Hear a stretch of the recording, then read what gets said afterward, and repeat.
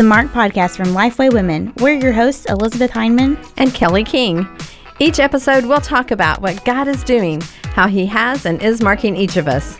Sometimes that will be through interviews, and sometimes we'll have conversations around the table. We're so glad you've joined us today.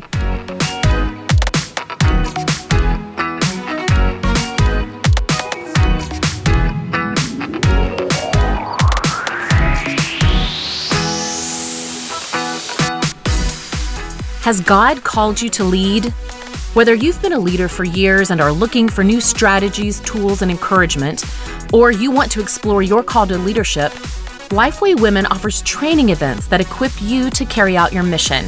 We offer 1-day and 3-day leadership training in a variety of cities throughout the U.S. and online. We'd love to have you join us this year.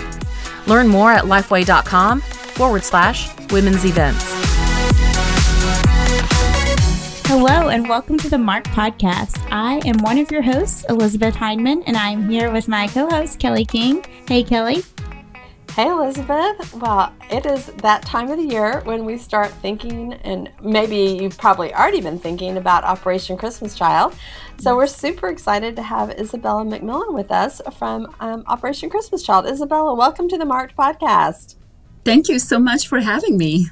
Yes. Yeah. And leading up to Collection Week, which is when you turn in your Operation Christmas Child shoeboxes, we're going to hear from several people that work with Operation Christmas Child or maybe received a shoebox. So just be looking out for that at the end of our upcoming episodes. But we wanted to dive in pretty deep this week with Isabella. So tell us about yourself and what you do at Operation Christmas Child, Isabella. Yes, so I have the privilege to serve with Operation Christmas Child as the Speakers Bureau Manager. I have been serving in this role for the last 8 years plus. And basically what that means that I get to oversee and work together and serve alongside all of our spokespersons who speak on behalf of the ministry. I train them, coach them, schedule them for different events. We have 56 spokespersons on our team, and these are mainly people who have received a shoebox previously in their lives somewhere around the world, and now they go and tell the story of how God used that shoebox in their life to really change them. So that is what I get to do day to day, but I have been a spokesperson myself on behalf of the ministry for just a little over 13 years. And I have been traveling and speaking on behalf of the ministry myself. Oh, that's amazing that there are more than 50 different people who are trained to go and talk about this. Each one of those people represent a lot of different stories. And that means probably how many different places do your speakers go during a year? What's a typical number of places? So just to give you an idea, our 56 people, they are not full-time staff. They are students, or they have jobs, or they are stay-home moms. And they do about 2,500 speaking engagements in a year. Wow. With 56 people. So it's pretty impressive what they can pull off with them not even being full staff with us, and just really encouraging to see how God is continually calling them to tell the story of what He has done in their lives. And it's a beautiful picture. I believe it tells best what Operation Christmas Child is when you can hear from a flesh and blood person what God has done in their lives through a simple shoebox gift. And it just makes it so much more personal, too, when you think about, oh, this is their story. And you have a great shoebox story. So when you were about 13 years old, we know you got a shoebox, but we would love to hear your particular story. Yes, absolutely. And obviously you can tell by now that this is not a Southern accent, even though I live in North Carolina. I am originally from Romania. So I was born and raised in Romania during communism. So that is actually where my story starts, during communism in Romania. And communism, when we hear that word, it means a lot of different things to people. And we think of history books and what we learned about communism from history books. But let me tell you just a little bit about what it meant for us living through it, because we didn't learn it from history books. We learned it by experiencing it daily. And my most vivid memories of my childhood is just watching my mom and dad huddled up around that little kitchen table and strategizing day after day how they're going to feed us, how they're going to buy shoes for us kids because our feet were growing a little bit too fast. There was just two of us, my brother and I. My brother is 3 years older than me, so we were a family of 4. And when my mom and dad got married, the government sent them basically a letter that said, this is where you are going to work from now on for the rest of your lives, and this is where you're going to live for the rest of your lives. So they assigned them to a little apartment in a city in northwest Romania, and that is where my brother and I grew up. And they were assigned to work in a heavy machinery factory for their entire lives. And that's what they did for their entire lives. So one of the things that communism wanted to strip away from people is decision making. And this was one of the ways that they have done that. So you did not have access to deciding what you wanted to do in life, where you wanted to live, what you wanted to eat. The government decided how much we could have and how often. Everything was on portion.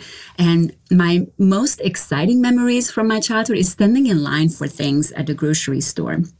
So we were assigned to a specific grocery store that was closest to us. Everyone was assigned based on their address. And at that grocery store, I still remember to this day when people would run on the streets, that meant for us one thing, that there was something at the grocery store. So we were trained as kids to put our shoes on as fast as we could and run and get in line. And we knew that whatever they had, we didn't have it. So we were so excited. Those were truly the most exciting parts of our childhood. And when we would stand in these long lines and we would wait and then we would get something, that was always a highlight for us. And so that was part of what communism did, how they controlled everything. We all wore the same clothes. So if you were to go to a store in North Romania or South Romania, and Romania is a pretty big country with 23 million people, literally everyone would wear the same coat, the same color. We all looked the same. They did not encourage an individual to be an individual. And so because of that, we just had to really stay quiet and blend in. That was very important for communism, to kind of keep us all very low profile, nobody stand out. But the biggest thing that communism wanted to make sure of is that God's name was not known in our country. And the reason for that was because even the dictator knew that God was bigger than himself. And he wanted to make sure that there was no higher authority in our entire country that himself, the dictator, and God would have been in that category. And so he wanted to make sure that God was not welcomed in our country. And so because of that, we didn't go to church. We didn't hear about God. We didn't talk about him. We didn't know about him. But I love how God works, that he is not bound by governments and he is not bound by spiritual darkness. He is truly a God who can penetrate those kind of boundaries. And he did that in a very, very unique way for us. Now, with my parents working very long hours in that heavy machinery factory where they were assigned to work, they worked 14-hour days every day. So from the time I was 3 and my brother was 6, we were kind of on our own. We were those kids who had the key around our neck and we had to do life on our own. And I want to make sure that our listeners do understand that that wasn't because my parents were neglectful of us. It's because that's how everyone did life. That's just how life was around us for everyone. And so we became independent very, very fast. And so we would spend our afternoons doing our homework, and we had very clear instructions. We had to eat our lunch, do our homework, and then behave. And that behaving part got tricky sometimes. And we didn't have toys in the house. We didn't have iPads or TVs or anything like that. So it did get tricky sometimes. But it was one of those afternoons when I was 7 years old that God broke into our spiritual darkness in a unique way. And that was through a little hidden Bible that we found in the floorboard of our house. on our little apartment. And I will never forget that day when we pulled out this little book underneath the floorboards. And we just noticed that one of the tiles of our floorboards was loose and popped up. So it was just curiosity that led us there to see what was there. And there was this small hole in the floorboard of our house that our hand was just big enough to fit in, and a little black book underneath the floorboards. And when we pulled it out, it was a book that on the cover of it, it said the Bible. And we never heard about the Bible before. And we were taught in school that you read every book starting on page 1. And so that's exactly what we did. We started reading on page 1, and we read for the first time ever that God created everything. We have never heard that before. We have never heard that God created us as people. And these stories were just so intriguing to us. I remember that first day, by the time Mom and Dad came home, we were just past the story of Noah. And just think about what it would look like to read the story of Noah for the first time, and you're trying to picture it as a child, how much water that had to be, how big that boat had to be to fit all the animals inside. We were just so excited about these stories. And we ran up to the door and said, Mom, Dad, look what we found. And we were so excited. And I just remember my dad looking at us with a very, very stern look. And I recognized that stern look. That was the look when we were in trouble. And he looked at us and he said, you take that book back where you found it, and do not ever take it out again, and don't tell anyone what you found in our house. And you see, my dad knew very well that if anyone was to find out that we were harboring a Bible in our home, our family literally could disappear the next day and we could be gone. And so he was very, very much aware of that. And he took that book from us and he put it back. We watched him put it back underneath those tiles, and he put those tiles back, and we didn't speak about it another word in our house. So that is how we were exposed to God's word for the very, very first time. Wow. So now from there on, you know how it is when you tell a child not to do something, yes. Right? And it becomes just a little more exciting. What we knew is that now we had this little treasure in the floorboard of our house. We had only 3 books in our house, and we knew them inside out. And we wanted to read more of these stories because they were really intriguing us. So my brother and I, we kind of decided that we will come home from school really, really fast. And then we will do our homework really, really fast, and we'll eat our lunch, and then we'll get to this book and we read the next stories, and then we'll put it right back before Mom and Dad would even come home, so they wouldn't even know it. And we vowed that we would not tell anyone what we have found in our house. So that is how we learn more and more about God's word and the stories in the Bible, but without really realizing that it was so much more than just a storybook. Until I was 11 years old in the 5th grade. So this is 4 years after we found the Bible in our home, and we have been reading it. And by this point, we have read it over and over and over again, many, many times, without Mom and Dad even knowing that we were doing that daily. And I remember I was 11 years old, and I was at school, out in the schoolyard, and one of my classmates comes up to me during recess. And he says, hey, Isabella, I want to share a secret with you, and I want to invite you for something I have been part of, but I need you not to tell anyone. And so he shares with me that he has been going to this little underground church about a mile down the street from our school.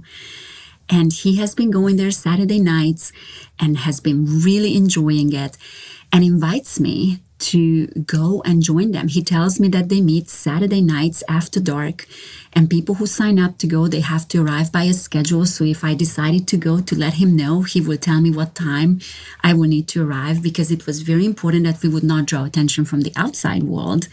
And so people had to arrive staggered.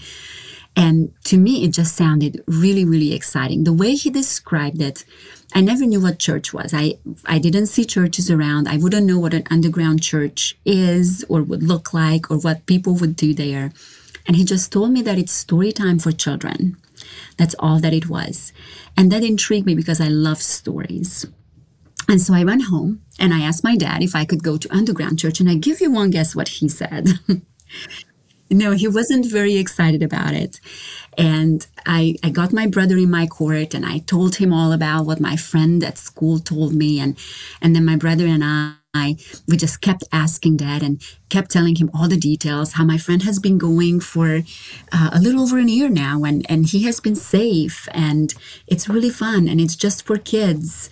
And so finally my dad said, if my brother goes with you, I can go. And so that is how my brother and I, when I was 11 years old, we started going to a little underground church in communist Romania. And I just remember when we got there, it was just a little house. It wasn't actually underground. In my mind, I was thinking underground, we will climb in some kind of caves or something, but it was just a little house that didn't look any different than all the other little houses around. And we got there the first Saturday night, and it was about 12 of us children, and we were sitting in a circle, and the pastor who was there, he would read to us stories. And then after he read stories, he asked us who, what, where questions, and we went home. That was it. There was no prayer. There was no explanation of the stories, because this pastor had to be very, very, very careful. So it had to be under the disguise of this is just story time for children. All he could do is just pray silently in his heart that God will use these stories to grow in our hearts and for us to understand that there's a big God behind these stories. And it was just a couple months after we started going that one Saturday night he was reading a story. And as I was sitting there, I was thinking, I know this story from somewhere. I heard this story. And it just dawned on me. I made the connection that I read this story in that little book in the floorboard of our house. And I raised my hand because I got so excited. And I said, I think I know how this story ends. I think I have this book in my house. And the pastor was a very, very gentle, kind man. And he pulled me and my brother to the side after everyone was gone that night. And he asked us about this book. And we told him the story of how we found it. And we have been reading it without Mom and Dad knowing. And on that day, what this pastor did, and I see that very clearly now, I didn't realize it then, he started discipling us. And his way of doing that was by simply saying, I want you to continue to read this book and ask me questions if you have questions. But you cannot blur it out in front of everyone here that you have this book in your house, and save your questions after everyone is gone. And I don't think that he knew what he signed up for, because I was a very inquisitive child who asked a lot of questions in school as well. And I had a lot of questions from that day on for him. And I remember just going in on Saturdays with a whole array of questions, and he would patiently and kindly answer my questions every single Saturday night. And I really started to understand that these are more than just stories, that there's a big God behind these stories. And I wanted to know this God. My pastor was talking about a relationship with this God, and he can be our friend and we can talk to him. And we didn't really understand that fully. But one question was the most important one that I ever asked him. And I was 13 years old when I asked him this question, and it changed everything for me. I remember going to this little church. It was late September, and it was very, very cold. Now in Romania, it gets very, very cold in the winter. And sometimes winter can be 6 or 7 months long, and it is dark and it is cold, and we do not have lights and we do not have electricity. And so it can be very, very miserable. And I never liked winters. And I remember just going to him and saying, can you help me and teach me how to pray? I kept hearing about this prayer and talking to God, but I never actually heard someone pray. Can you help me know how to pray? Because I really need to pray about something. And he asked me what I wanted to pray about. And I said, well, it's cold outside and it's winter and I really don't like it. And it's really only September. It shouldn't be winter yet. So I really don't like it. And by 5 o'clock, we have to go to bed because it is dark after 5. And Mom and Dad have very strict rules that homework has to be done and we have to be in bed once it's dark. But the only way they let us go outside and play after dark as if it snows outside. So I told him he needed to teach me how to pray because I needed to pray for snow so we can have some fun that winter. And so this pastor sat me down and he taught me as a 13-year-old for the first time how to pray. And he just told me that I can talk to God like he's my best friend sitting right there next to me and tell him what's on my heart. And he will answer. And I thought, is that all that it is? That's how simple it is. And then he told me that God always answers prayers. And that really got my attention because I thought, well, this prayer thing does not seem very hard. And if God always answers prayers, then to me, this felt like winning the lottery, because if the maker of the universe who made everything would listen to me and then answer, that is a win-win situation. And I definitely will be praying. And so I started praying for snow and I was so excited. And my pastor told me I could pray when I'm walking home. It doesn't have to be out loud anywhere I am. And that's exactly what I did. I just prayed and asked God in the simplicity of a little 13-year-old girl and just told him that I wanted to have some fun this winter. And I wanted it to snow and if he could give me snow. And I believed in my entire heart that he will do it.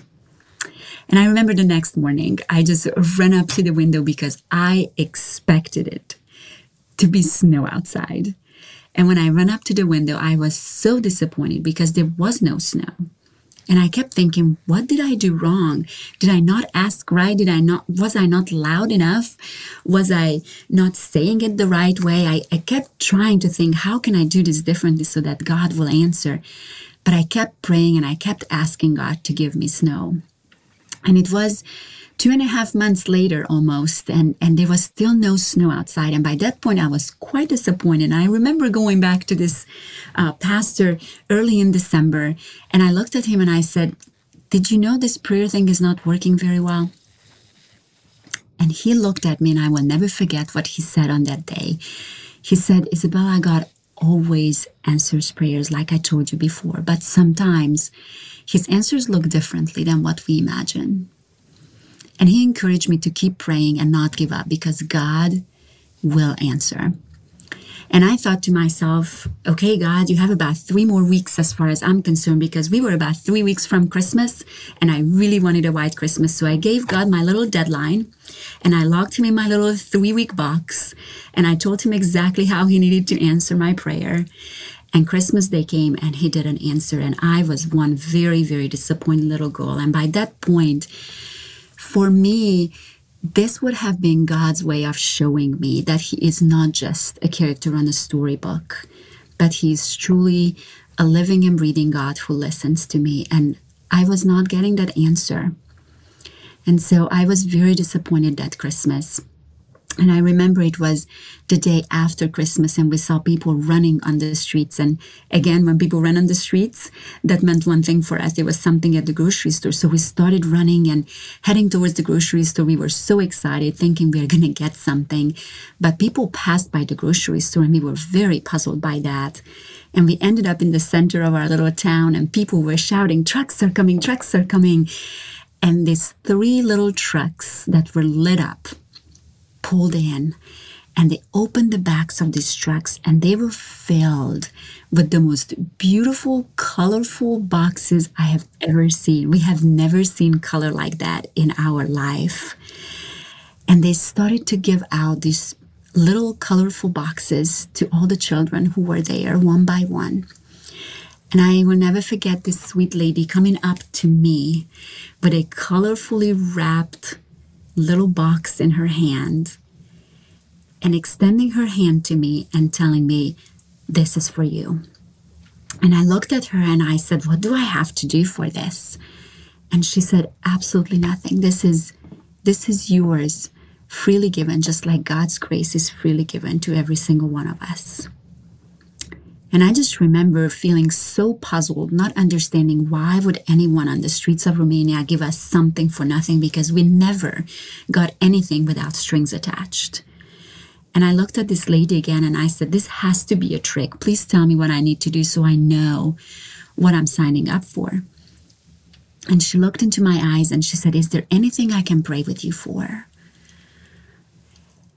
And I knew in that moment what I needed. And I looked at her and I said, yes, if you would please pray with me for snow, that would be great. And this lady knelt down right there and then with me and prayed with me for snow. Didn't ask me why. She just knew in the way I asked that it was important to me. And she prayed with me for snow, gave me a big hug, and left me with this beautiful, colorful shoebox in my hands. And I remember looking around and everyone was so excited and children were squealing and opening their boxes and seeing things they have never seen before. And as I start opening up my shoebox, I have seen the most colorful things. I never had colors like that before, and new things like colored markers. I have never seen anything like that before. But in the corner of my shoebox was this little silver and blue thing that I really didn't know what to make of. And I pulled out this little silver and blue thing, and I was holding it in my hand, trying to figure out, what is this little thing? And a little boy who was passing me by, he took my hand with his hand, and he said, you have to shake it, shake it, shake it. That's how that works. And when he did that, and I looked down in my hand, I saw the most beautiful silver snow inside of a silver and blue snow globe I have ever seen. And I knew in that very moment that God was not just a character on a storybook, but he was a living and breathing God who knows me and who heard me and who heard my prayers. And that was the moment for me that marked my life fully and completely from that moment on, because it was the moment where I understood that God is so much more than just someone that I need to know about, but he traveled those critical 18 inches down to my heart on that day. And I understood that he knows me and he knows my name and he loves me. Yeah. What a great story. Wow. Thank you so much for sharing. What an impactful story that is, for sure. And I love that, how God operates and how he controls every little thing, even that the family that packed your box, or the child or the adult who packed your box, put in a snow globe.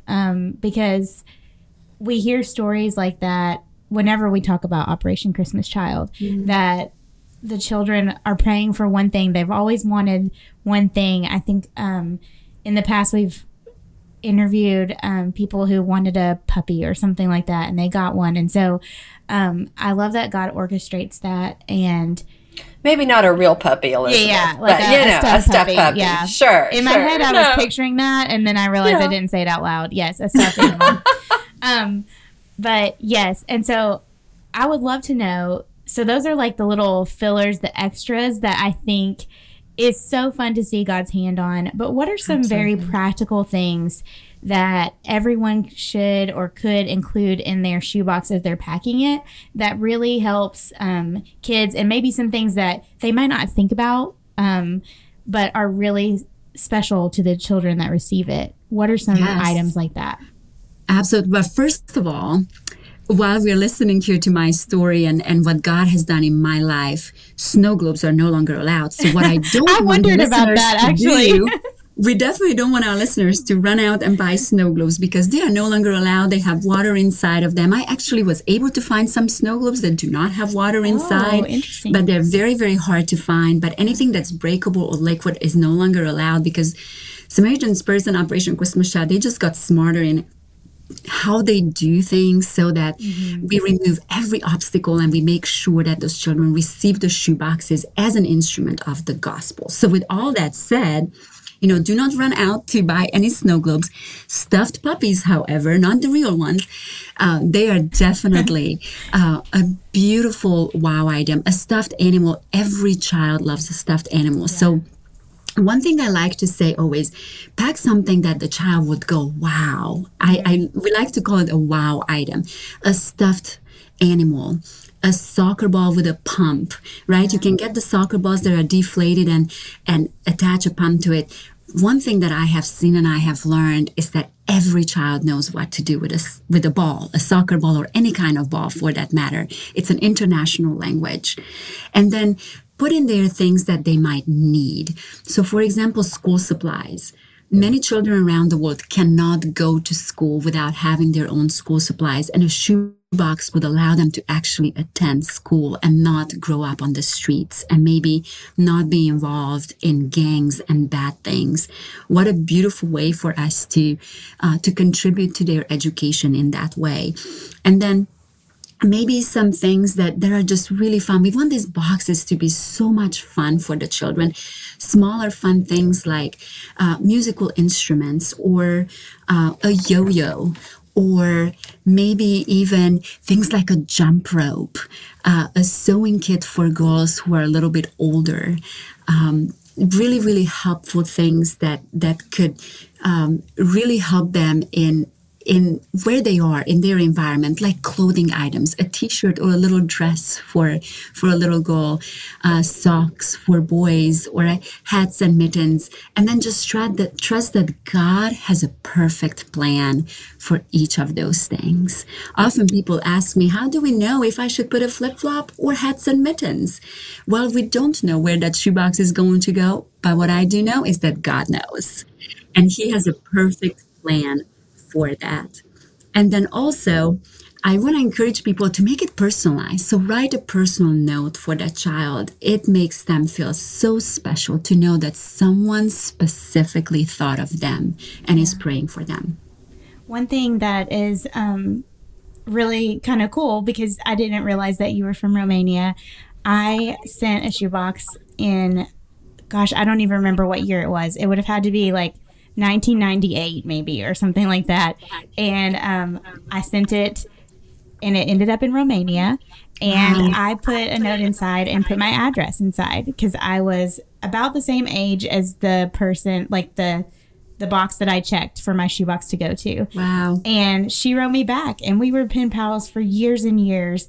And so I got to develop a relationship with someone from another part of the world. And from then on, I always put my, or until I graduated high school, I would put my address in. And I had one other person, I think she was from somewhere in Africa. I can't remember the specific country, but she wrote me back one time, but we didn't continue the writing pen pals back and forth. But that is a fun thing to do as well, and you can track your box, right? Absolutely, yes. And so that's really fun. There's a $10 suggested donation that we ask to go with each shoebox, and that really allows us to make sure that every child receives a booklet that we call the Greatest Gift Booklet in their own language. We have this booklet in 95 languages right now. And that goes with the shoebox. So your $10 suggested donation covers that, and also all the processing fees, the shipping fees overseas, and also the training of our ministry partners on the ground in over 150 countries around the world. So when you take that $10 suggestion and you actually contribute that online instead of doing it in a form of a check or cash that you can send back, we really want to encourage our listeners to do that online. Then you will receive an email telling you where your shoebox went, what country your shoebox ended up in, and how beautiful that is. I look at that as an opportunity for us to continue the ministry after we sent our shoeboxes, and then pray for that particular country and the ministry that will take place there. Yeah, that's such a great idea. That way you know where it's going, so you can be really aware. And when you watch the news or when you hear of things that are happening in that country, you already have that connection with that country. Absolutely. And so I think that's really kind of a cool way just to make sure that it's not just you're packing a shoebox for somebody you're never going to meet. Like there is a person that's going to be on the other end of that shoebox, and that they need Jesus, that they need a relationship with Christ. And that's such a, I think we tend to focus on the shoebox, but really the goal is that we're introducing these children to a relationship with Jesus, and just what you told us about your story as well. What are some things, Isabella, that people might not know about OCC? Are there some behind the scenes things, like we mentioned, kind of tracking the boxes, but maybe something that people don't really know much about?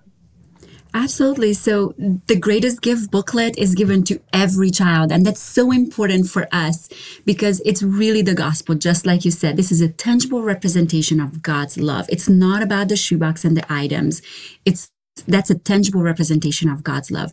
So the children will hear a very clear gospel presentation and will receive the greatest gift booklet in their own language. But even more than that, many people do not know that after children receive their shoeboxes, we invite them to a 12-week discipleship program with locally trained pastors and teachers for a discipleship course we call The Greatest Journey. And this is such a beautiful continuation of a shoebox because we allow those children, we are not just going to tell them about Jesus and then tell them good luck figuring it out, but we are giving them an opportunity to be plugged into a local church. And what we are seeing is that even though we did not set out with the intention of planting churches, that churches are being planted in the areas where shoeboxes are going. And that is a beautiful picture of multiplication. Yeah. Over 30.9 million shoebox recipients have participated. Wow. Since 2009 in this Greatest Journey discipleship program. Like, try to wrap your head around that. And, I know, that's a lot. And 21 million of them graduated. And over 15 million children out of those have given their hearts to Christ through that discipleship program. Now, obviously, some of them already know Jesus when they come, or they come to know Christ at the time of their shoebox when it is given. But over 15 million children have come to know Christ through this discipleship program. So I want to make sure that our listeners hear that it's so much more than just a shoebox. Definitely. And I think that's so important to remember, even as we're packing them too, like you said, to pray over them, because it is more than just a shoebox. And you could pray for the kid that will receive your box and pray that for their families as well, because it's going to impact the whole family, the whole community. And you can pray for those that will be sent over to lead them in discipleship and those that are already on the ground there doing that work. And so we are so thankful to have you on, Isabella. You kind of already answered our last question. You said that's what has marked you deeply in your walk with Christ. And so we are so thankful to be able to hear more about your story, about what God is doing around the world through this ministry. And so if you would like to pack a shoebox, and we would love for you to pack a shoebox, you can go. We'll have links in the show notes to Operation Christmas Child and all of the information that you need to have, where you can give the $10 donation so your box will be tracked, all of that stuff. We'll have links to that in our show notes, as well as just how you can become involved. And so we would love for you to do that. I'm going to have to go and get my shoebox and pack it. Kelly. That's right. Oh, I know. Have to get it together.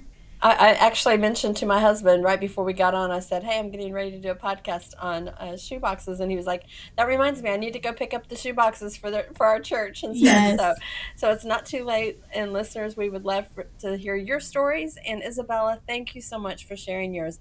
It's been a real pleasure to get to know you today. Yes, absolutely. Thank you so much for having me on, and just so grateful for all the shoebox packers all across the country. We have millions of people who pack shoeboxes. But we also have a network of more than 15,000 volunteers, wow. 9,000 of those here in the U.S. and about 6,000 worldwide. So these people are also serving year-round to carry out the project. And thank you for being part of that.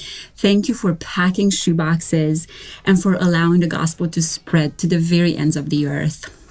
Yeah. Absolutely. Thank you. All right. Well, listeners, we hope that you will join us again next week, and Elizabeth and I will be back with another great interview. Bye.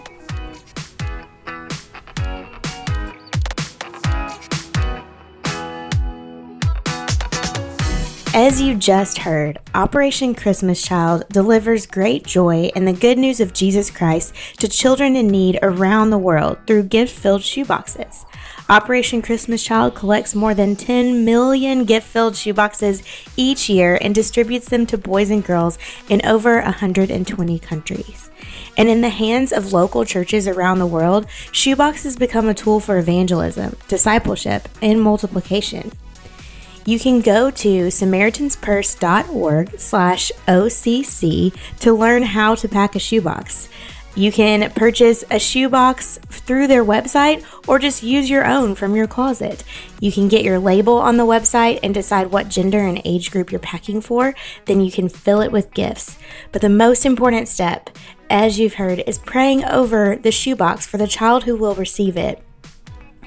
Donate $10 to cover shipping costs, and then drop off during National Collection Week, which is going on right now until November 21st at your nearest location. And there are over 4,500 drop-off centers across the country, so you can find the closest one to you by entering your zip code on the website. If you don't have time to pack a physical shoebox, you can now pack a box online through the Build a Shoebox online program. Virtually pack your shoebox and choose what gifts are included, and those shoeboxes will go to countries that are closed to the gospel. They're literally taking the gospel to the ends of the earth, and you can be a part of it. Again, you can go to SamaritansPurse.org/OCC, and we'll have the link in the show notes as well. We would love for you to join us in sharing the gospel through shoeboxes this year.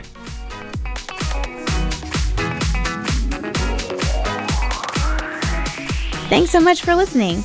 If you want to join in on the conversation, you can find us on Twitter and Instagram at Kelly D. King and at E.D. Heineman.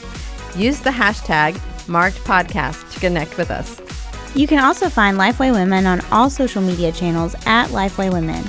All of today's show notes will be posted at lifewaywomen.com/podcast. If you love the show, leave an iTunes review. It's a great way for other people to hear about the podcast. We'll see you next time.